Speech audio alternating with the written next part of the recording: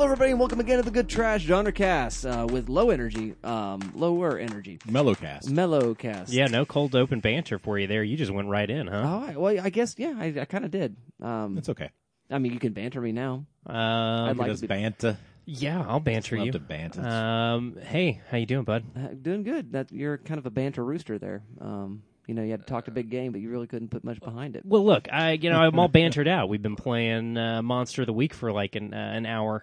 If you want to, you probably have heard. Is this Arthur? Is this episode coming out after episode 1 drop or episode 0 drops? Yes. All right. Well, then you've heard in your Arthur feed. just made a decision. Yes. It looked like on his face. I was trying to think of timing, but yeah, I published the episode 0 last night. Oh, okay. It's on Patreon. Well, there you go. So if you're a It's a Patreon, public post though, so you can go listen to it for free. yeah, go to patreon.com/GTM and you can hear episode 0 of us setting up a Monster of the Week campaign. And yeah, I'm all bantered out, man. Maybe I am the banter rooster. Yeah, you I've been bantering as Ed for so long. Yeah, I'm sleepy. Fair enough. But hey, we're here gathered around a table to do the thing that we do, which is just talk about movies you'll never talk about in a film studies course. And I do believe The Mask of Zorro would definitely qualify. I think so. Yeah, for sure. It's a forgotten gem, but we'll talk more about that in a little bit. But to warn you, dear listener, this is an analysis show, not a review show. And even though this movie is from 1995, we are... 98. 98? Is it that late? What's that late? Yeah. Wow. He followed GoldenEye's 95, and this was his Martin Campbell's follow-up. Maybe that's where my math numbers got all mixed up. But anyway, we're going to be doing some spoilers, but we'll avoid them for the first part of the show. The way we do that is we do synopsis, we do thumbs up, thumbs down reviews, which is very, very spoiler light. We expand the syllabus, which is slightly heavier in the spoilerage, and then finally we get down to business, and it's all the spoilers all the time as we do analysis. So you've been warned about that. I am still Dustin. I'm still Arthur. I am still Dalton. And let's go ahead and hear that synopsis, Arthur, if you don't mind. This comes from IMDb, written by Nick Reganis. In 1821, Old California, after humiliating once more the evil Spanish governor, Don Rafael Montero, the mysterious black-caped masked avenger of the oppressed, Don Diego de la Vega, or Zorro, finds himself incarcerated. With his only daughter raised by Don Rafael as his own, the grizzled swordsman makes a daring escape nearly 2 decades later and takes under his wing the unrefined outlaw Alejandro Murrieta to teach him the ropes and hopefully become the next Zorro. Yeah, he does literally learn the ropes. Now the stage seems set for a ferocious final confrontation as the new young rapier wielder prepares to thwart the despicable governor's sinister plans. Can Alejandro live up to the legendary Zorro's name? Dun, dun, dun. Only time will tell. But we'll get to that in just a little bit. Let's talk about this late 90s action extravaganza sword buckling. I want to say swashbuckling. Swashbuckling swordplay-filled film with great stunts. But Dalton, did you like The Mask of Zorro? Ooh, I like this movie a lot. I have not seen this film since I was a small child. So I was pretty excited to revisit it, honestly. I didn't remember a whole lot about it. And from the opening moments, I was pretty much sold. There's a really long, just holding the screen on a blacked out screen, letting the score play. And that kind of cuts into this really great opening shot of a child, Antonio Banderas, cutting eye holes into the side of a black tent. It's just great. It's a great opening. Good kind of fun moment to let the score really sit with the audience. Like, so from the opening moments, I was like, oh damn, this is really well constructed. And it just kept being a gift that kept on giving. The entire first act, really, I was just fully wrapped up in it. It is an incredibly tight film, and in that first act, it just gets through so much exposition and so much setup and origin story so quickly. And I think it buys itself time to do that by opening up with a pretty extravagant action set piece and letting movie magic let you believe Anthony Hopkins could be Zorro. It rules, honestly. I'm kind of a big fan of young age makeup, dapper Anthony Hopkins in this movie. But yeah, it gets you a lot of good action and drama set up in that first 15 minutes. Yeah, and then the next 30 of the first act, the next 30 minutes of the first act or so of this film is just full of stakes and emotion and drama and characters being thrust into tough choices and bad things happening to people they care about. And yeah, it really hits the ground running in terms of its dramatic narrative. And then in the second act, it does kind of unfold in a really interesting way in terms of kind of what it's doing with class within this narrative of a Zorro, with what Zorro is, a Robin Hood type, a masked avenger for the people, and it does not, despite being a Hollywood film, shy away from any of that. And I honestly had not remembered at all how baked into the running of the film all of those themes were, and I'm sure we'll get into that more as we get later in the show. But again, I was just so shocked by it, just how much of that kind of thought went into the story they were telling. It really did kind of catch me off guard so much that any moment where I was, frustrated with the decision that was made, I kind of ended up being brought back into it just by how committed they were to having real kind of interesting themes within the runtime of this film. I do feel like we missed a cut training sequence that I would have very much liked to have seen.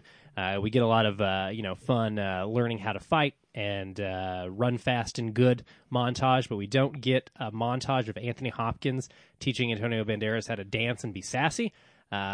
Really could have gone with that.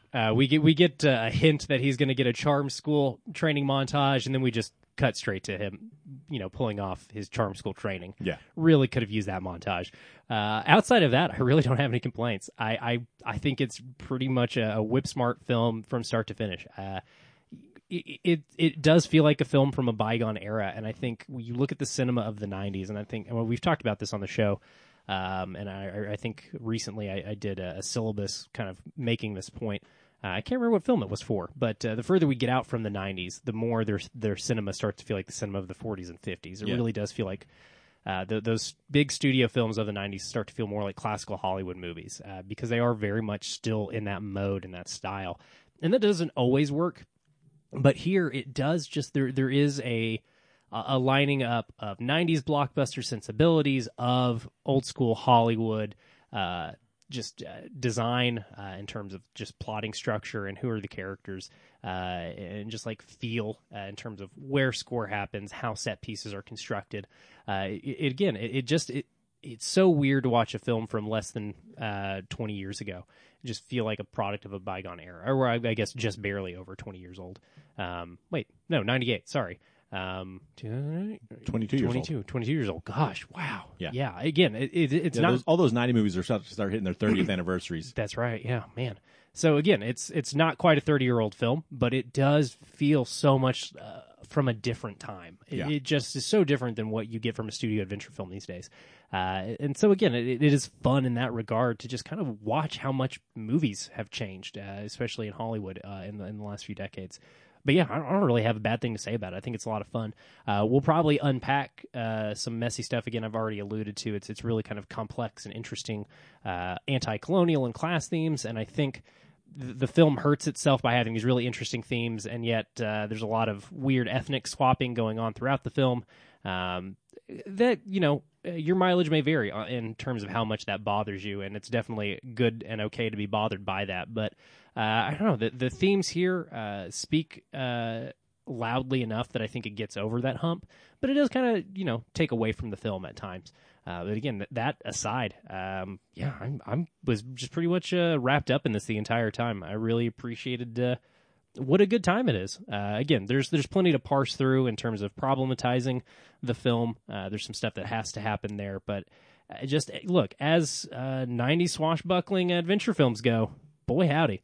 No this movie, no Pirates of the Caribbean. I'll make that stand. Yeah, I think this is I think this is a more influential film than it's gotten credit for, and it's a ton of fun. Alrighty, well, thank you for that very much. What do you think, Arthur? Do you like The Mask of Zorro? Yes. Okay, good. I do really get it. I got a big kick out of it. I was surprised how well it held up. Yeah. I think to Dalton's point, a lot of that timelessness of it comes from the fact that it is so reliant on these very practical set pieces. And I was reading something about what Ebert had mentioned. The set pieces really don't. They're established by the narrative. They don't exist just to exist. And I think that's really key to it, because there are so many movies wherein you're just waiting to get from the next set piece, and you've got some exposition tying them all together. Yeah. And those movies are usually kind of lifeless and not engaging. But I think this one is full of life and full of heart and full of joy. And Antonio Banderas is great. Anthony Hopkins is having a lot of fun here. Catherine Zeta-Jones is a lot of fun. It's got a great cast of mustache twirling villains and all that fun Oh, stuff. all the villains are so evil. Yeah. I can't wait to talk more about them. Yeah, it's a great blast. I think in that regard, I appreciate all of the stunt work. We were talking about the stunt riders off air, and man, movies today don't have enough horse chases with stunt riders or sword fights. Both of those things are executed incredibly well. They're so good. Here in The Mask of Zorro, I appreciate that quite a bit. I think that Jones and Banderas have a great chemistry between them. Really, from the moment they first lock eyes, it feels kind of like sparks are there on screen, and you don't really get that kind of chemistry often anymore. I feel like that's also kind of a very classic Hollywood thing where you could find acting pairs who really sparked, and it just doesn't feel as common anymore. Yeah, they just throw big actors together, and it's like, well, they're both pretty. You'll like this. Yeah. Like, no, they're just kind of flirting like children. Yeah. And again, this is a big Marvel movie disease, but I think you're right. It's seeped into most of the cinema of current times, and yeah, you don't get that. I want to see these two people make out chemistry quite so often these days in terms of our big adventure films. Yeah, and we talked about it again in another 98 movie Without a Sight with Clooney and Lopez, who have that kind of shared chemistry as well.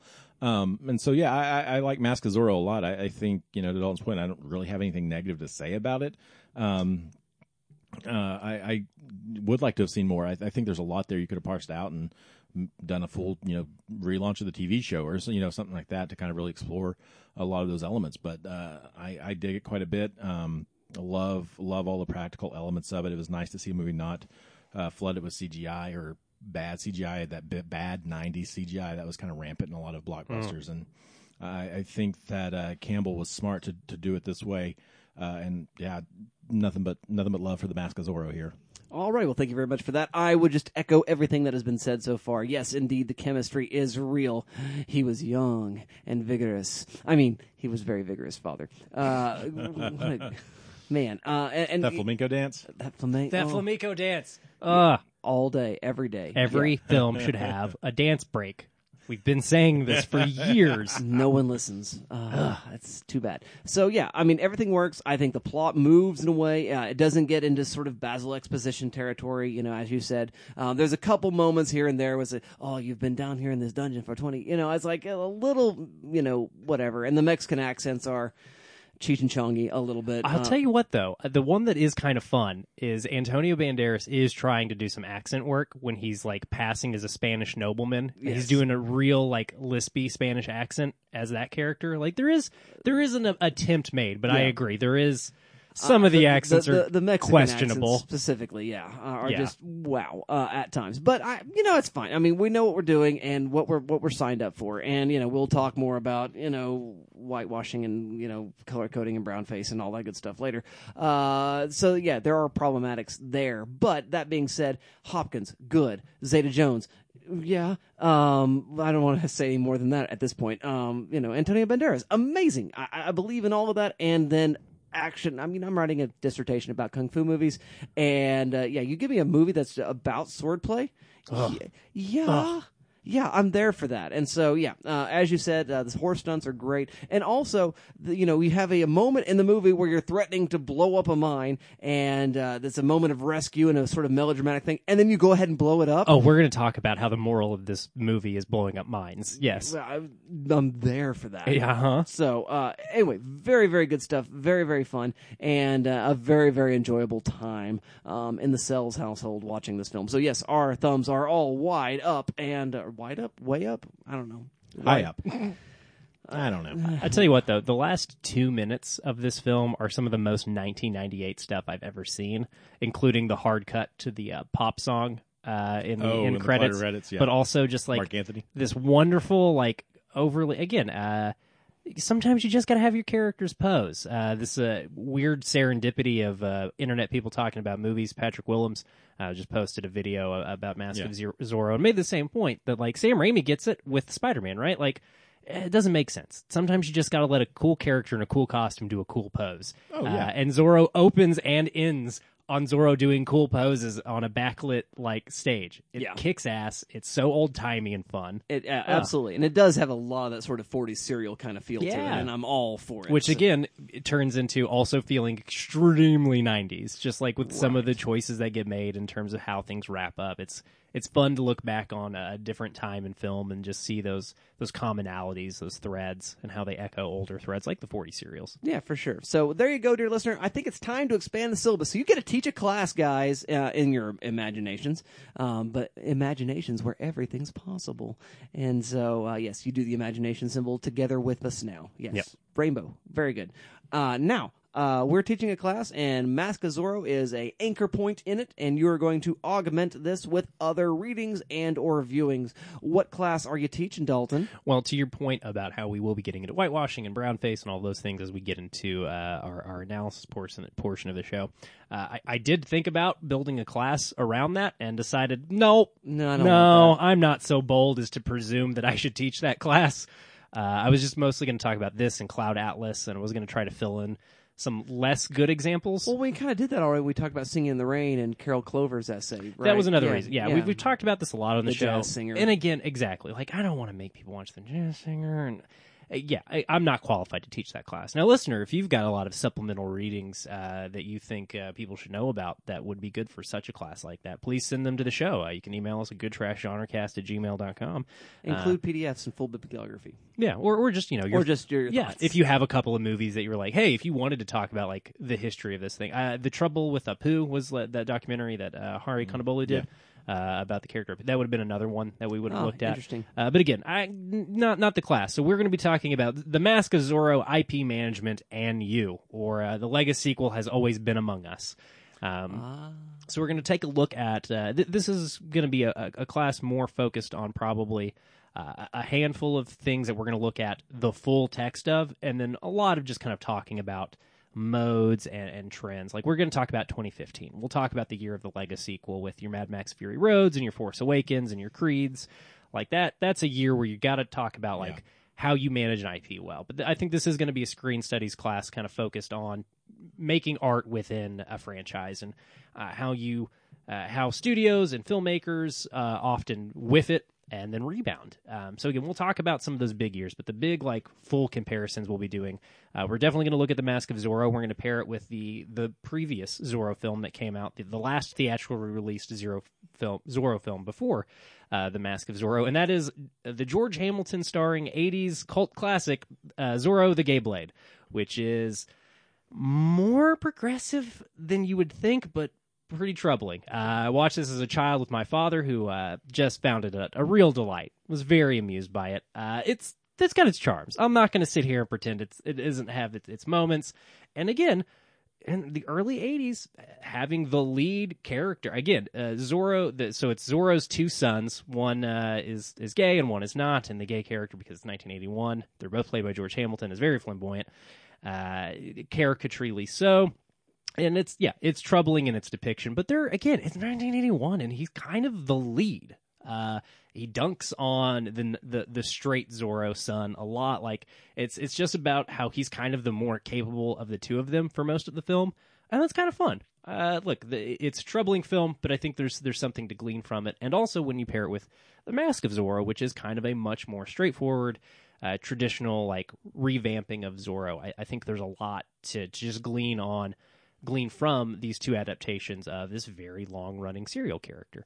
We're also going to be looking at other comic book serial characters, obviously. How could you not? And I think recent examples that are going to be really helpful for this are going to be David Ayer's Suicide Squad and Kathy Yan's Birds of Prey, or The Fantabulous Emancipation of One Harley Quinn.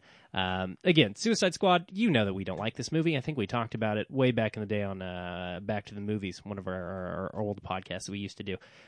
Suicide Squad's not good. Birds of Prey, one of the last films I got to see in a theater before we all stopped going outside.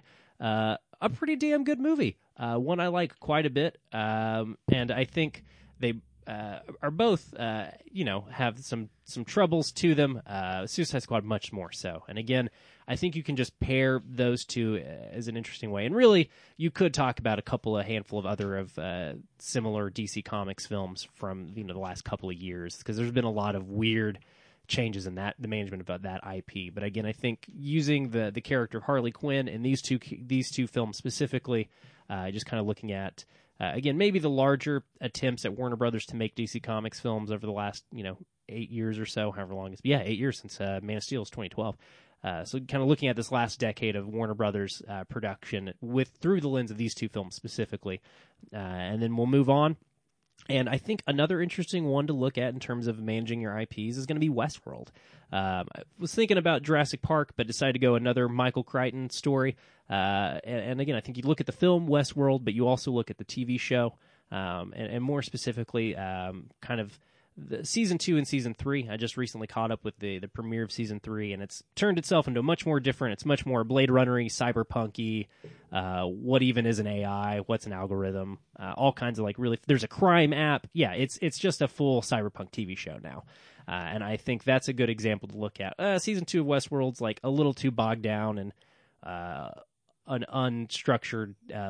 Linear time progression in your story. It's too obsessed with mixing around memories and time and identity and consciousness, and that's fun, but it gets itself a little bogged down in its own mythology. This season 3 seems to be leaning into pulp a little bit more to kind of help things along. And again, I think looking at that's very helpful because Westworld is, there's a lot there. Again, talking about Blade Runner, another series will probably come up in such a class as this.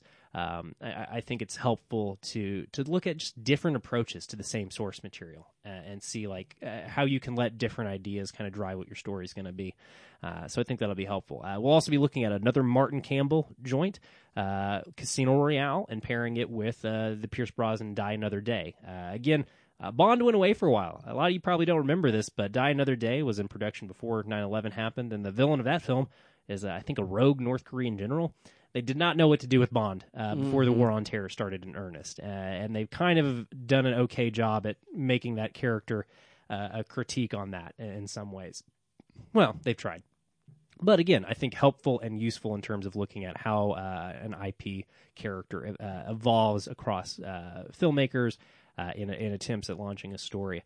Lastly, I think because Zorro is very focused on masked heroism and the drive of trauma within masked heroism stories, we got to look at Watchmen, the book, the movie, and the television show. I think all three, that'll probably be the most extensive thing we do, again, because it's just looking at it, what you can do with an IP. And I think the movie and the show and how those reflect back on the original source material are deeply fascinating. Looking at what Zack Snyder does versus looking at what a Damon Lindelof does, if you're talking about the kind of creative figureheads of these different attempts at adapting this comic book, I think it kind of tells you a lot about what people look at in your source material in an IP. Again, I think it allows you to get into the psychology of the business making decisions that go on in these kind of stories, how audiences perceive them. I think we'll get to talk a lot about how internet culture around film production has really changed things in the last 30 years or so. I think it's a class that allows us to look at a lot of movies, some good, some bad, some in between, and kind of examine just how the churn. We try to pretend that we're in some new thing where they're only making films based on pre-existing materials. This is not a new thing. This has always been what Hollywood's done. It's always been a little bit more common to have things based on other properties. You can look back at the history of Hollywood and see plenty of films based on best-selling books and classic works of literature, and on it goes. It's not a new thing, and I think looking at it as an old thing in a new context is super helpful. Mm-hmm. I agree. I think that would be an interesting class, and I would wish to take it. Moving on to Mr. Arthur Gordon, what class are you teaching with Zorro? Well, you can't talk film studies if you don't talk about that one lauded school of thought, auteur theory. That's true. And so I want to set this up with a couple of different essays, and I want to look at Andrew Sarris, the godfather of, or the father of, auteur theory as it stands. Well, the American. Yeah. Really kind of working with Kaedo Cinema and their critics as well. But his pivotal essay notes on auteur theory in 1962, and he wrote a couple of other editions and updates with that. Also, the auteur theory revisited. Then I also want to look at Peter Wollen's The Auteur Theory from Signs and Meaning in the Cinema, and kind of defining those traits of the auteur, and talk about the other director, which is the metteur en scène. Or just kind of the journey craftsman that Martin Campbell is. Yeah, your Chris Columbuses, your Joe Johnsons, your Martin Campbells. Yeah, and so that's kind of the groundwork I'd want to lay there from a textual standpoint, and kind of defining, what sets an auteur apart from just a metteur en scène, and those defining characteristics. Obviously, the key that kind of separates is for the auteur, as always defined by Sarris and others, is that interior meaning that's distinguished from looking at their body of work. And so, having seen several Martin Campbell movies, I want to look at the Journeyman. We don't ever talk about journeyman directors in that same. I really appreciate Joe Johnston and Chris Columbus quite a bit.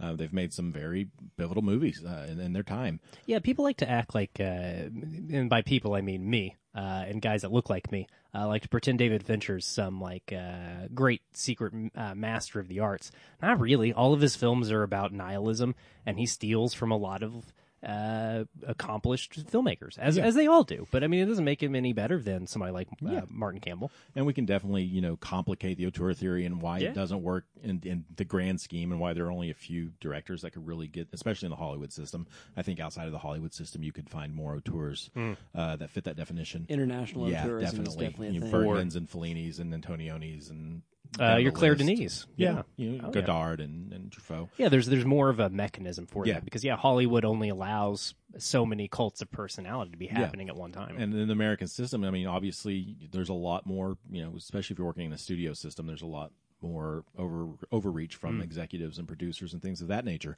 And defining the auteur is a little trickier in that regard. Or if you're Catherine Bigelow and you make a K-19 in that system, and then you go away for a decade. Yeah. Because they won't give you any more money. And I think Martin Campbell's a really good case study of the metteur en scène, especially in modern cinema.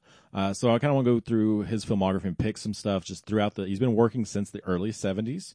He started off with a sexploitation / softcore effort called The Sex Thief in 1973. We all got to start somewhere, baby. And just kind of Tell done me some more. exploitation things of that nature. The Sex Thief is about an inspector and an insurance investigator both have a major stake in revealing the identity of an audacious jewel thief, and sexy hijinks ensue. Are you going to make the class watch that one, or are they going to do that? I'll leave it up to them. Yeah, I'll that's leave on that their up own to time. Discretion. Yeah, I bet we it's probably on don't YouTube. do that. We probably don't have that in seminar. Yeah, you don't want to make them watch that in class. And then through the 80s, he's really working, and through the late 70s and early 80s, he's working a lot of TV. He's doing Minder, Shoestring, The Professionals, Bergerac, and several others kind of detective and procedural type shows. He's got a real big TV show under his belt, doesn't he? I remember looking at his filmography in prep, and I feel like I remember seeing... He did Homicide: Life on the Street, a couple of episodes. That's probably the one. Yeah. Which was 93, 99. He did a couple of episodes there, it looks like, in 93, so in that first season. So really pivoted to TV for quite a while. For quite a while, yeah. And then he kind of comes back late 80s. He does Criminal Law, which really sounds great. I was hoping to watch it. I think it's free, but it's got Gary Oldman and Kevin Bacon. And it's a lawyer defends a killer, but soon after he wins, he finds out the killer is guilty. Oh, it's a Primal Fear. Yeah. Oh, hell yeah. But I think the Spoilers? the killer turn is a lot earlier, and he has to stop him from killing again. This sounds more interesting than Primal Fear. And so that's probably where I'd probably start with the Sex Thief, and then move into that late 80s, kind of move back into movies with Criminal Law. He does some more of these kind of low to mid-budget action thrillers. And then I want to do one that's an HBO original called Cast a Deadly Spell. It stars Fred Ward, Julianne Moore, Clancy Brown, and it is a hard-boiled 1948 film noir set in the world of Lovecraft. Fred Ward plays Detective H. Philip Lovecraft in a world where everybody uses magic the way we would use technology. That sounds so cool. I'm there for this. Yeah, it is a blast. But it kind of shows some of those I think hallmarks that define his style. The very heavy reliance on old school techniques, practical effects, very very economic use of his shoestring budget, things of that nature. And letting the cast shine. I think that's another thing he's really good at, is letting his cast shine. So I'd move there, and then I'd probably go ahead and do GoldenEye from 95, which is first big IP that he gets to work with, kind of moving Bond into the 90s. He brings in Brosnan.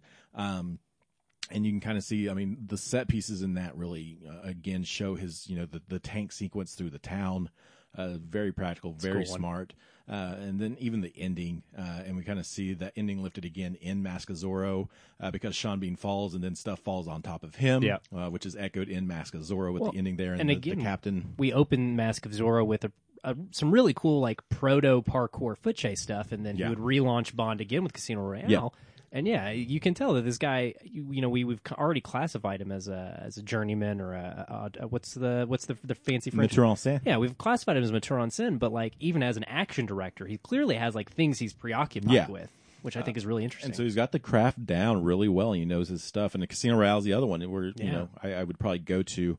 Then from there, I probably would do Green Lantern, 2011's film, because I think it's a fascinating instance where the journeyman just doesn't fit the project. I think you have a guy who is very good with practical, with very base shoestring type stuff, and working with a good cast and having a good cast, and a lot of notable headbutting on set. He wanted Bradley Cooper, studio wanted Ryan Reynolds, and you can kind of they butted heads quite a bit on set, and so it's a film that relies heavily on CGI, and it is made in a post-MCU world, which I think shapes it as well. And it's, I think, an instance where the journeyman doesn't match the project, and I think that's important to explore and see why those failures, kind of don't add up and to earlier successes. And then from there, I'm going to go with his most recent film, which is The Foreigner from 2017. The movie kicks ass. It's so good. With Jackie Chan and obviously reteaming with Pierce Brosnan for that. Man, it goes back to his roots and doing the things he's very well known for and well-rounded with. And man, just seeing 60-year-old Jackie Chan, who's kind of a step off of his game but still ahead of everybody else, is a really fascinating dynamic. Yeah, it's so cool to like take Jackie Chan's, Charlie Chaplin dance comedy fighting and turn it into an older man who's not as good as fighting as he used to be. Yeah, it kind of grounds it in a way that's unique, I think. Well, and he does it with Mask of Zorro and Casino Royale too, right? Like Yeah. he finds the center of the emotional core of pain within these action heroes. In a way, and again, that script, that's your actors, that's your writers as well. But and if we're saying the directors, the manager of tone, it is an interesting thing that kind of crops up across all of his movies. There is a deep sadness within his action heroes. Yes. And so I think that would be my my Journeyman's Appreciation Month, we'll call it. Nice. Very, very cool. So I think if I were teaching Mask of Zorro, I think what it would be an entire course on fighting cinema. Various kinds of fight cinema. So you might have a module on like the sports fighting movie where you watch your Rockies and your Creeds and your Warrior. Your Warrior. And, those kinds of things. You would talk about, the different levels of that.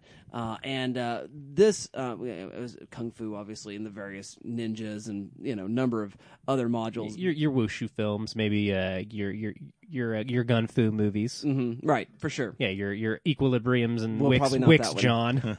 Maybe your Wicks John, but not your Equilibrium's equaled? Wickelibriums. Yeah, Ixnay on the forgot, Hoop would say. forgot how much you hate that movie. I don't like it. But for the purpose of that class, it actually might work. But nonetheless, this would be the fencing, the swashbuckling thing. And so I would just pick a selection of films that are good with the swashbuckling. And so Mask of Zorro is one of those. The Count of Monte Cristo is another one, thematically very interesting. Which one? The one with Jim Caviezel. Oh, And, really? Yeah. I haven't seen that in so long. I would have called it. Yeah. No, I would have called it the one with Luis Guzman, but Luis Guzman. I just go in there, I take him out, bang, bang, bang. I really thought you were going to recommend the old school one. I haven't seen. Oh, the old school Frenchy one? There's another American Count of Monte Cristo. There might be, I don't know. But anyway, I haven't seen this in years. The sword fights in that one are real good. They are pretty good. They are pretty cool. good. And also just thematically is really kind of interesting. Sure. And the way in which revenge sort of always sort of undergirds the swashbuckling film in an interesting kind of way. Revenge / saving the damsel, which is usually an act of revenge against a sort of nemesis kind of character, mustache twirling Richelieu, which brings us to The Musketeer, which is the 2001 effort with Xing Xingjian doing all the stunt choreography. I thought it was Zhang Wuping, but it's not. Really? Okay. Yeah, it's Xing Xingyang. And anyway, it's rope fu. I mean, no, it's rope fu, but it's also swashbuckling, and it's this weird East meets West kind of moment. Also, Catherine Deneuve, because As one does. That's a reason all by itself. As is Catherine Zeta-Jones. You know who directed that?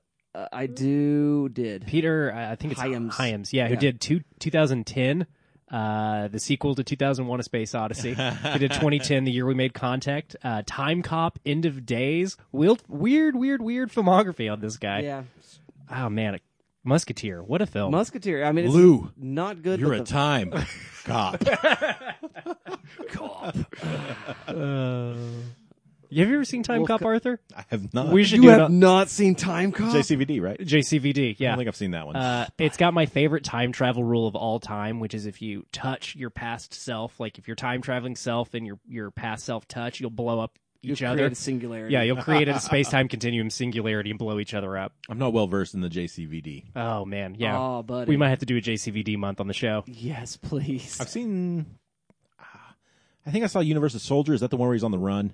And There's a couple. There's a couple Universal Soldiers. One of which I he's think on I've the seen He the is in one original. of them, yeah. Yeah. With Dolph Lundgren. Yeah, I've seen that one. It's time for you to take your medication. I've seen it a few Hard times. Target is really the one we got to go with. John Woo's first. And then we've got to American do film. JCVD. To Yeah. do that, of Blood course, yeah. Sport. All right, Go- enough. We've done Bloodsport. We've done Bloodsport. We've done yeah. Bloodsport. Yeah. Enough inside baseball though. Yes. So yeah, those would be the movies that I would select and just talk about choreography and choreography credits and again just the action movie itself and the way in which the set piece is the vehicle for narrative.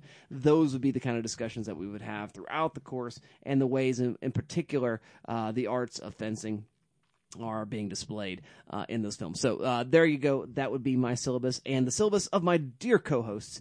Your watching reading list just got much longer. But now, my friends, it is time to get down to business.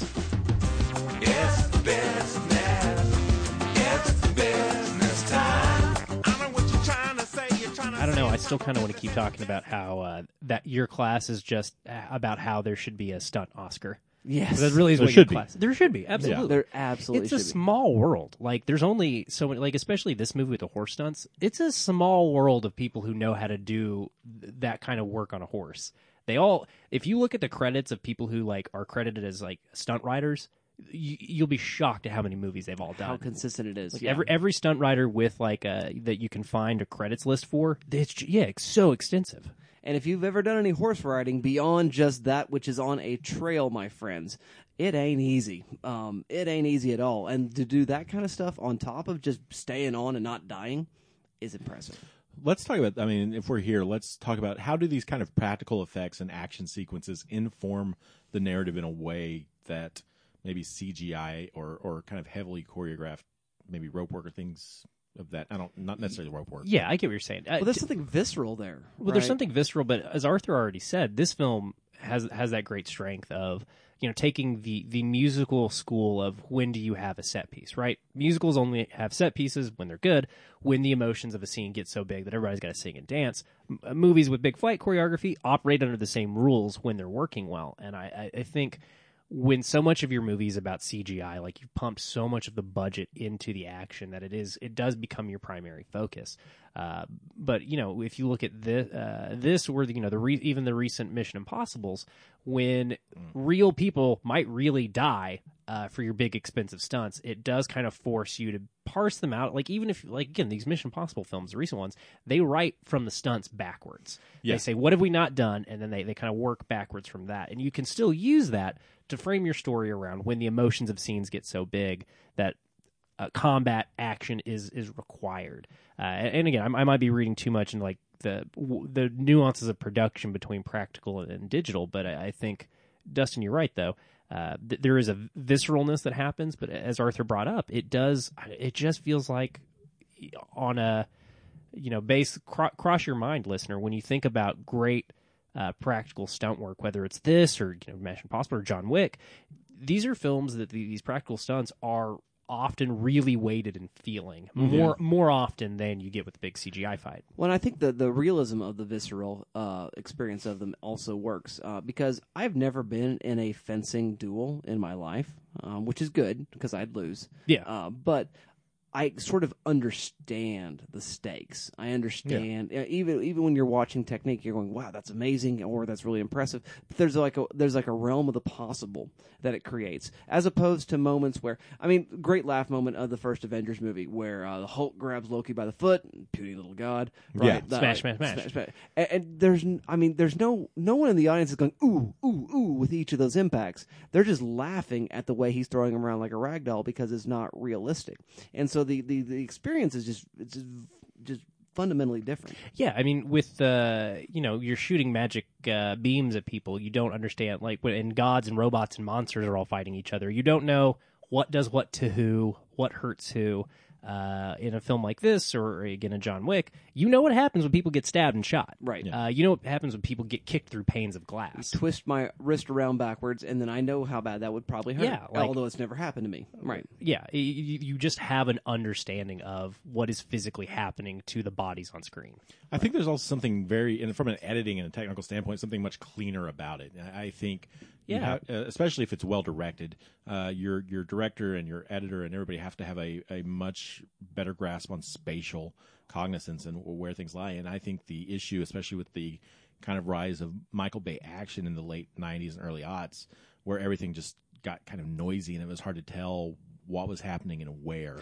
And it was hard to be spatially invested in that moment. But when I see, Ethan Hunt jumping from one building to the next, or jumping out of that plane, or I think even the opening of GoldenEye, where he dives off the cliff after the plane to try to get inside of it, I think there's something very clean about it. Yeah, your examples, Arthur, were making me think of the big 40-minute smash 'em up at the end of Avengers Endgame, and the 5-10 minutes of Antonio Banderas sword fighting dudes in this map room, right? With everything being prevised ahead of time, you don't have people on set the same days. Like, you can tell when you want. If you've seen a Marvel movie, especially one where they call in all the favors and everybody's in it, if you've watched it more than twice, you've started to notice, oh shit, nobody's ever talking to each other. Like, they shoot everybody's stuff on separate sound stages and stitch it together, and it just sucks the emotional weight out of scenes. Because they're just shooting on a back lot in Atlanta with a bunch of rocks and blue screens. Like, it's not real, but there's a real map. And again, I know this is a pretty standard practical effects are good argument that we're making a little bit, but there is a stakes, there's weight, and again, whether it's Ethan Hunt jump from buildings, or again Antonio Banderas and his stunt double jumping up on a table, and there's just a wide shot of dudes sword fighting for 5 minutes. It goes on for a long time. You get to see skill and talent and just really cool stuff. Whereas, you're talking about Michael Bay in the early aughts, the kind of the pushback we got is maybe, your Paul Greengrass, doing the Bourne sequels. And it's still, even the attempt to do realism in those films is hypercut, the attempt at doing hyperkinetic. I think Paul Greengrass does a pretty good job, but it got copied so much that people just kind of got bored with it. Yeah. It's good for, depicting disorientation in a fight, but it's also a great way to hide that you didn't teach any of your actors how to fight in your fight movie. So it doesn't always have that weight, and it can be used as a cheat and a workaround, as opposed to actually investing in your practical effects, I think. For sure. So, okay, well, that's a good opener. Let's go ahead and get into some of the icky stuff. Okay. Because we got to address the elephant in the room. Sure. So, Antonio Banderas is Spanish. Yeah. Catherine Zeta-Jones and Anthony Hopkins are both Welsh. Are they both Welsh? They're both Welsh. I thought Anthony Hopkins was English. I don't know why. I'm pretty sure he's Welsh as well. Wait, I'm not going to look it up right now. He's white is all that matters. Exactly. That's really what it comes down to. UK white, yes. All three of them are European white. Yes. Which is complicated when so much of this film centers around Mexico. But it's even more specifically self-determination for the mixed and indigenous peoples of Mexico and the southern United States. Right. Which, again, at the point that this film takes place is really, California, New Mexico, Texas, it's all still Mexico, baby. Right. Yeah. And it is so much, even the sequel gets into this too. The sequel gets into backroom dealings about statehood for California and stuff, which I think they have to fight some proto-confederados, I think. Mm-hmm. This film and its sequel are both invested in the history of California and the history of the people that are indigenous to Mexico. And so having stories that, again, despite coming from the studio system, seem invested in another country's culture and history is really interesting, and it robs that weight when you do this kind of ethnic swapping a little bit. It kind of cuts any themes you were wrestling with out at the knees. Now, I think part of the way they sort of get away with this is that we are talking about people, with the exception of Banderas, as far as characters, are from the aristocracy. Well, so, they are supposed to be European. Right. Yeah, so Yeah. I think Anthony Hopkins is honestly the one that's the least icky, because that character would be a white dude. Yeah. Yeah. But his daughter is at least, mixed in terms of European and indigenous American ancestry. Catherine Zeta-Jones is Welsh. And again, Antonio Banderas is playing a dude whose family is probably mostly indigenous American. And I think you're right. It's those two characters, especially when you have, the little old lady from the village telling Catherine Zeta-Jones about her mother. And again, Catherine Zeta-Jones has a kind of a gross quote. Do you guys want to hear about this? Yeah. She talked about her Celtic heritage and the fiery Latin heritage, and being like, yeah, I get it, which is a gross way of saying, yeah, colonized people. I think I can make the connections of these characters, but it's a very clumsy way of phrasing it from the time the film it's was not released. the same, Well, but yeah, I mean, it's the there's- late- There's it's the late- something analogous. Yeah, it's the late '90s. She's a younger person. Like, Right. I don't think she understood the nuances of what she was saying. But yeah, it's a gross quote. But yeah, there is something analogous there, right, to the history of like people being oppressed by foreign colonizers. But it's a different thing. It's a different thing. And now here's the thing that like my mind does. Okay, so first of all, movie's objectively good, yeah, which is a problem. yeah, it's hard. It's hard to wrestle with. That makes it more difficult. So there's one thing on one side. And then there's another thing where I say, well, clearly if they made the movie now, they would have cast it differently. And that would have been fine. And it would be the right thing to do. And the fact that they did not or were not aware of the right thing to do in 1998. It would be such a different movie now. It Yeah. really would be. I absolutely think you're right. And again, it just kind of comes back to how the cultural and ethnic history of like Tejanos and Californianos. Did I get that one right? Sounds I think right. I got the second one right. But again, we're talking about two like big chunks of land that never really belong to anybody. America can pretend they own Texas and California. They don't. They just don't. Those are two states that if they wanted to have economies and populations equipped to probably run okay on their own. Yeah. So Fourth largest economy in the world is Again. California. and these are also two big chunks of land that throughout their history are just about people saying, nope, we own this now. It's just about people rolling in saying, now we live here and now we run it. Like it is historically, culturally, ethnically, two of the like most complicated places. And again, I keep bringing in Texas because just how similar in history it is to California, and the way Right. in which statehood in the U.S. was like achieved for both of those places. It's a lot messier than some of the other states. But yeah, it's just complicated, and Right. the film really doesn't want to deal with that, because the more you get into that, and that's the thing that hurts so much, though. The film can't get into it because it has to acknowledge the whitewashing it's already done. But by not getting into it, it does kind of steal some of the interesting stuff it is doing. Like as Zorro, as somebody who is part of the colonizer class, who is trying to be an ally, who lifts up somebody from the oppressed class as an older man, saying, "Hey, I've got the tools and resources to help you do what I did." Like, there's a lot of cool stuff in here. It really is. But again, like erasing like that really complicated ethnic history of these parts of the world is a misstep. Right, and I do think the move to make it the sort of Batman Beyond, a year before Batman Beyond, as you said off mic, Dalton, I believe. Well, that was an observation that Patrick Willems video I pointed out. Also pointed that out. I was like, oh damn, he's right. So I mean, that I think that's good. Regarding this sort of bringing a peasant up to be his own sort of avenger and working for his own society. But that being said, rather than actually it is a white savior, but rather than simply being a white savior, the story becomes that of a rich savior. And It still does pivot that way. It's a bit Batman, in that sense. That you've got to have a rich dude to help all the poors. It's a very culturally appropriate question now, as we see a celebrity singing "Imagine" in the midst of the COVID. Imagine outbreak. there's no rich people. That's what I like to imagine. But it's one of the things that came to me is like this guy could probably just be using his wealth to help the community. Instead, he's just created this idol that shows up once in a while to to incite their spirit. Yeah, it's a. And Go it's ahead. incidental that they sort of save the world from the Santa Ana whatever and the mine thing. Like that's basically just still a revenge story. Well, and I have some thoughts. That culminated there. We can, Yeah. I think we can pivot to that because I think the revenge story half of the movie is done really well. Mm-hmm. And we can maybe circle back around to that because I think you're right.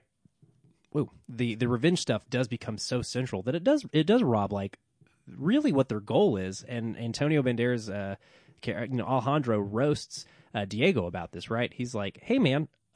You said we were going to help the people. You just want to kill this guy that was mean to you and stole your kid. I mean, dude needs killing. I'll give you that. Yeah, but he does roast him a little bit for it. Yeah. But you're right. It does. The film by that third act, it's like okay, well, you know that this is a film. You're here for the revenge, not the the liberation. social justice. Yeah, But that stuff is still there, and it's still like the bad guy. Henry Love, who's Raphael? not Raphael, the other, the heavy captain. Harry Love, who was a real person who really. We'll get into the way this film circles in real history later. well, he's really channeling a Custer kind of vibe. He too. is, but he was a real guy, and he was one of the know first like state law enforcement officials, and he was one of the founders of the California Rangers. And again, Joaquin Murrieta, real bandit. Real guy, or at least allegedly real guy that Harry Love really allegedly killed. Again, just weird, historical. Again, the timeline's off. Like, it didn't actually happen around the same time as this film takes place. But yeah, real guy who really pickled a dude's head.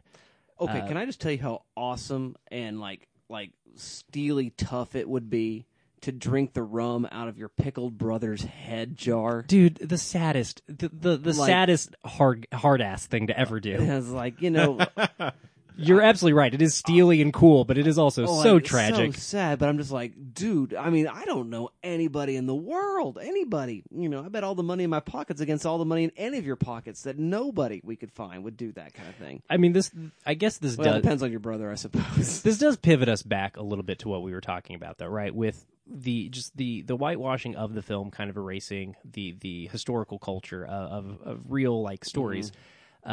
It is interesting that the film inserts two real figures from history into this story, and I think it does go to show, history is stranger than fiction, man. Like the history of Central Latin and even the southern part of the United States it's just full of people who got enough people and guns together to say I'm in charge. It's wild, Right.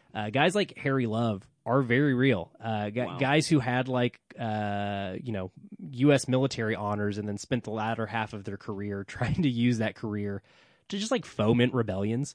I can't remember the story, but there is a dude who just like took off and tried to liberate, in big fat air quotes, Baja California. It was a real thing that happened. American history is full of crazy grifters, including crazy grifters who wanted to start their own countries, which again is the plot of this film. Like, there's cool historical stuff that really happened that is really being woven into the text of this film. And again, it's another thing that makes the missteps that more noticeable. Yeah, for sure, for sure. So let's talk about blowing up the mine, shall we? Yeah, I mean, the moral of the film is that blowing up gold mines is good. Yes, and I'm for this. You know, I mean, obviously they're employing slave labor, which is a real thing that occurred. And they said it's a still real thing that occurs. still occurs. There it is. Yeah. You know what the number one economic export of Libya, right? Diamonds, Slave labor. Oh, Yeah. Ever since we so graciously liberated them from Omar. Yep. A lot of slave trade happening in Libya right now. gross. So yeah, but again, you're absolutely right. Mines, wherever they are in the world, used and still use slave labor. Yeah, even when they pay you. Even when they pay you. Harlan County, USA. Watch the film, friends. Oh God, yeah, we're just talking about precious metals right now. Yeah, God, we haven't even thought about talking about coal mining and they done Appalachia dirty, man. Yeah, There's two parts of the country that have been done dirty. It's the plains and it's Appalachia, in heavy measure. yeah. You're absolutely right, though. I mean, that is how it goes. Mining is dangerous and dirty work, and it gets a lot of people killed, and it makes a whole lot of money. And the people doing the extraction never in the history of miners have ever seen the fruits of that labor. It is a heavily anti-colonialist and heavily anti-capitalist film. And again, makes that whitewashing a little bit weirder. Well, what was interesting because it's as you say is anti-capitalist and anti-colonial is what that translates to. So the Spanish colony, so it's anti-Spain, but it's also anti Don Rafael, the sort of capitalist person coming in who's grifting this money from Santa Ana, trying to I mean the whole scheme is buy California with his own gold, right? Yeah, and doing this sort of thing where it says no, you know what, maybe California should belong to Californians. That'd be an idea rather than belonging to the Dons, the barons, the oligarchy, the robber barons, the 1%. And so there's a very kind of workers party kind of message there. Well, and again, Don Rafael is a known war criminal, is a known bad guy, F's off back to Spain for 20 years and comes back and the people are like, oh, okay. And that is what happens.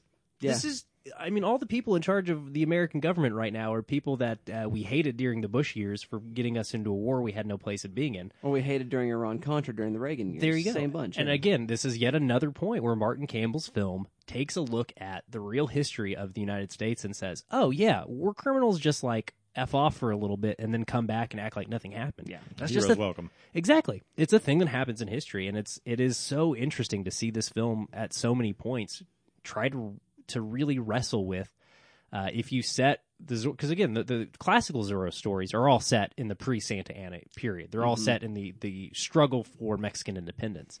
There's still plenty of struggle happening after Mexico obtains independence from Spain, and it is so interesting that this film folds so much of that real. We don't talk a lot about the pre-antebellum and post. The pre-war and post-war of this country, the Civil War. The 1840s and the 1870s are two deeply fraught decades, and really, several years on either side. Right. There's so much interesting history going on, and it's just not explored in our cinema very much. And for this film to tie so much of that in the story is really exciting. It's part of why I like the movie so much. Yeah. But is there anything for you, Dustin, of this mind stuff? You've seen, you've already mentioned that the film goes back to being a revenge movie, even though they're freeing the slave labor that's being used at this mine. Do you like the end of this film? Because you seem a little mixed. I like how it. Eventually they do rescue everybody, but I mean, Don Diego is there to get Don Rafael. That's what he's there to do. Yeah. I mean, that's the reason why he's there. Zorro, Antonio Banderas is there for them, but he's there for Catherine Zeta-Jones. I mean, Elena is really a strong part of his motivation, and honestly, just to fight love. I mean, I was about to say, fighting Captain Love is a big. Well, and I think it speaks to how good Antonio is in this film. I mentioned some of the accent work he's trying to do. He definitely is trying to do different voices for Zorro and for his fancy man cover. Yeah. But he is also doing something interesting in the scene where he talks to Anthony Hopkins, Don Diego, and it's like, hey man, I had to look the dude who killed my brother in the face and smile and have drinks with him, and you're still obsessed with revenge. So it is interesting that. Again, I'm just pushing back on you a little bit because I think that confrontation's there, for sure. And it's the movie's hey, by the way, there's these other stakes, But when it finally comes down to the stakes playing out, narratively speaking, it comes right back. It does turn back into a Hollywood movie. You're right, but I just wanted to push back because I feel like the film does have an answer to that within the text. Mm-hmm. So I thought it was worth. No, it's worth mentioning. Yeah, but I think it sort of tries to have its cake and eat it too, and it doesn't quite succeed there. Well, and I think the purest moment of that is, as Arthur mentioned, the reuse of the GoldenEye death, which is having Henry Love fall and then be crushed by gold. Yes, which rules. It's fabulous. It's totally metal. It's cool. I love it. Thank you. Look, I'm a big believer in that your villain's death and how cool it is says a lot about how good your movie is. Yeah, I totally agree. And that's an all-timer. It's got to be satisfying. You got to drop gold on a gold hungry guy. It's too cool. It's too cool to pass up. For sure. I was mentioned earlier the Custer sort of coding there, sure. And I mean the almost erasure of indigenous people. I mean, again, they're basically just Mexicans, Yeah. I mean, there's a moment where they're speaking some sort of Miztec or some other similar language. Yeah, that was a really cool scene. But other than that, it's just a little bit, less on that. But I don't know if the Custer thing helps or hurts or.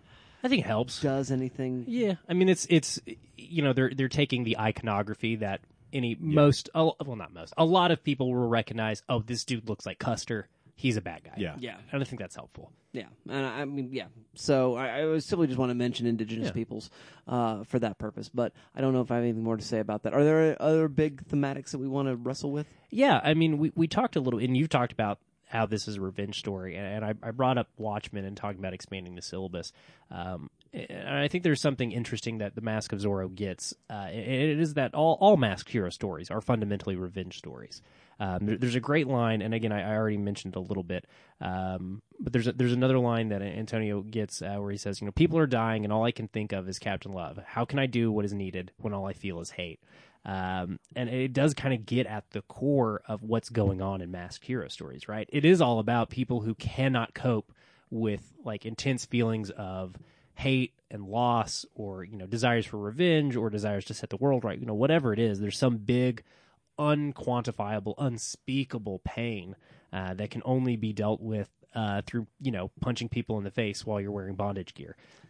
Well, I mean, it's honestly almost a trope that just goes back to Zorro himself. Yeah, I mean he's such a big influence from the Batman. 1920s. Yeah. Yeah. Yeah. I mean, well, it's myth redemptive violence. Yeah. I mean, it's just that if you do punch the right guy in the face, you'll finally feel better. And even when movies like wink at it, like they'll always be, whatever.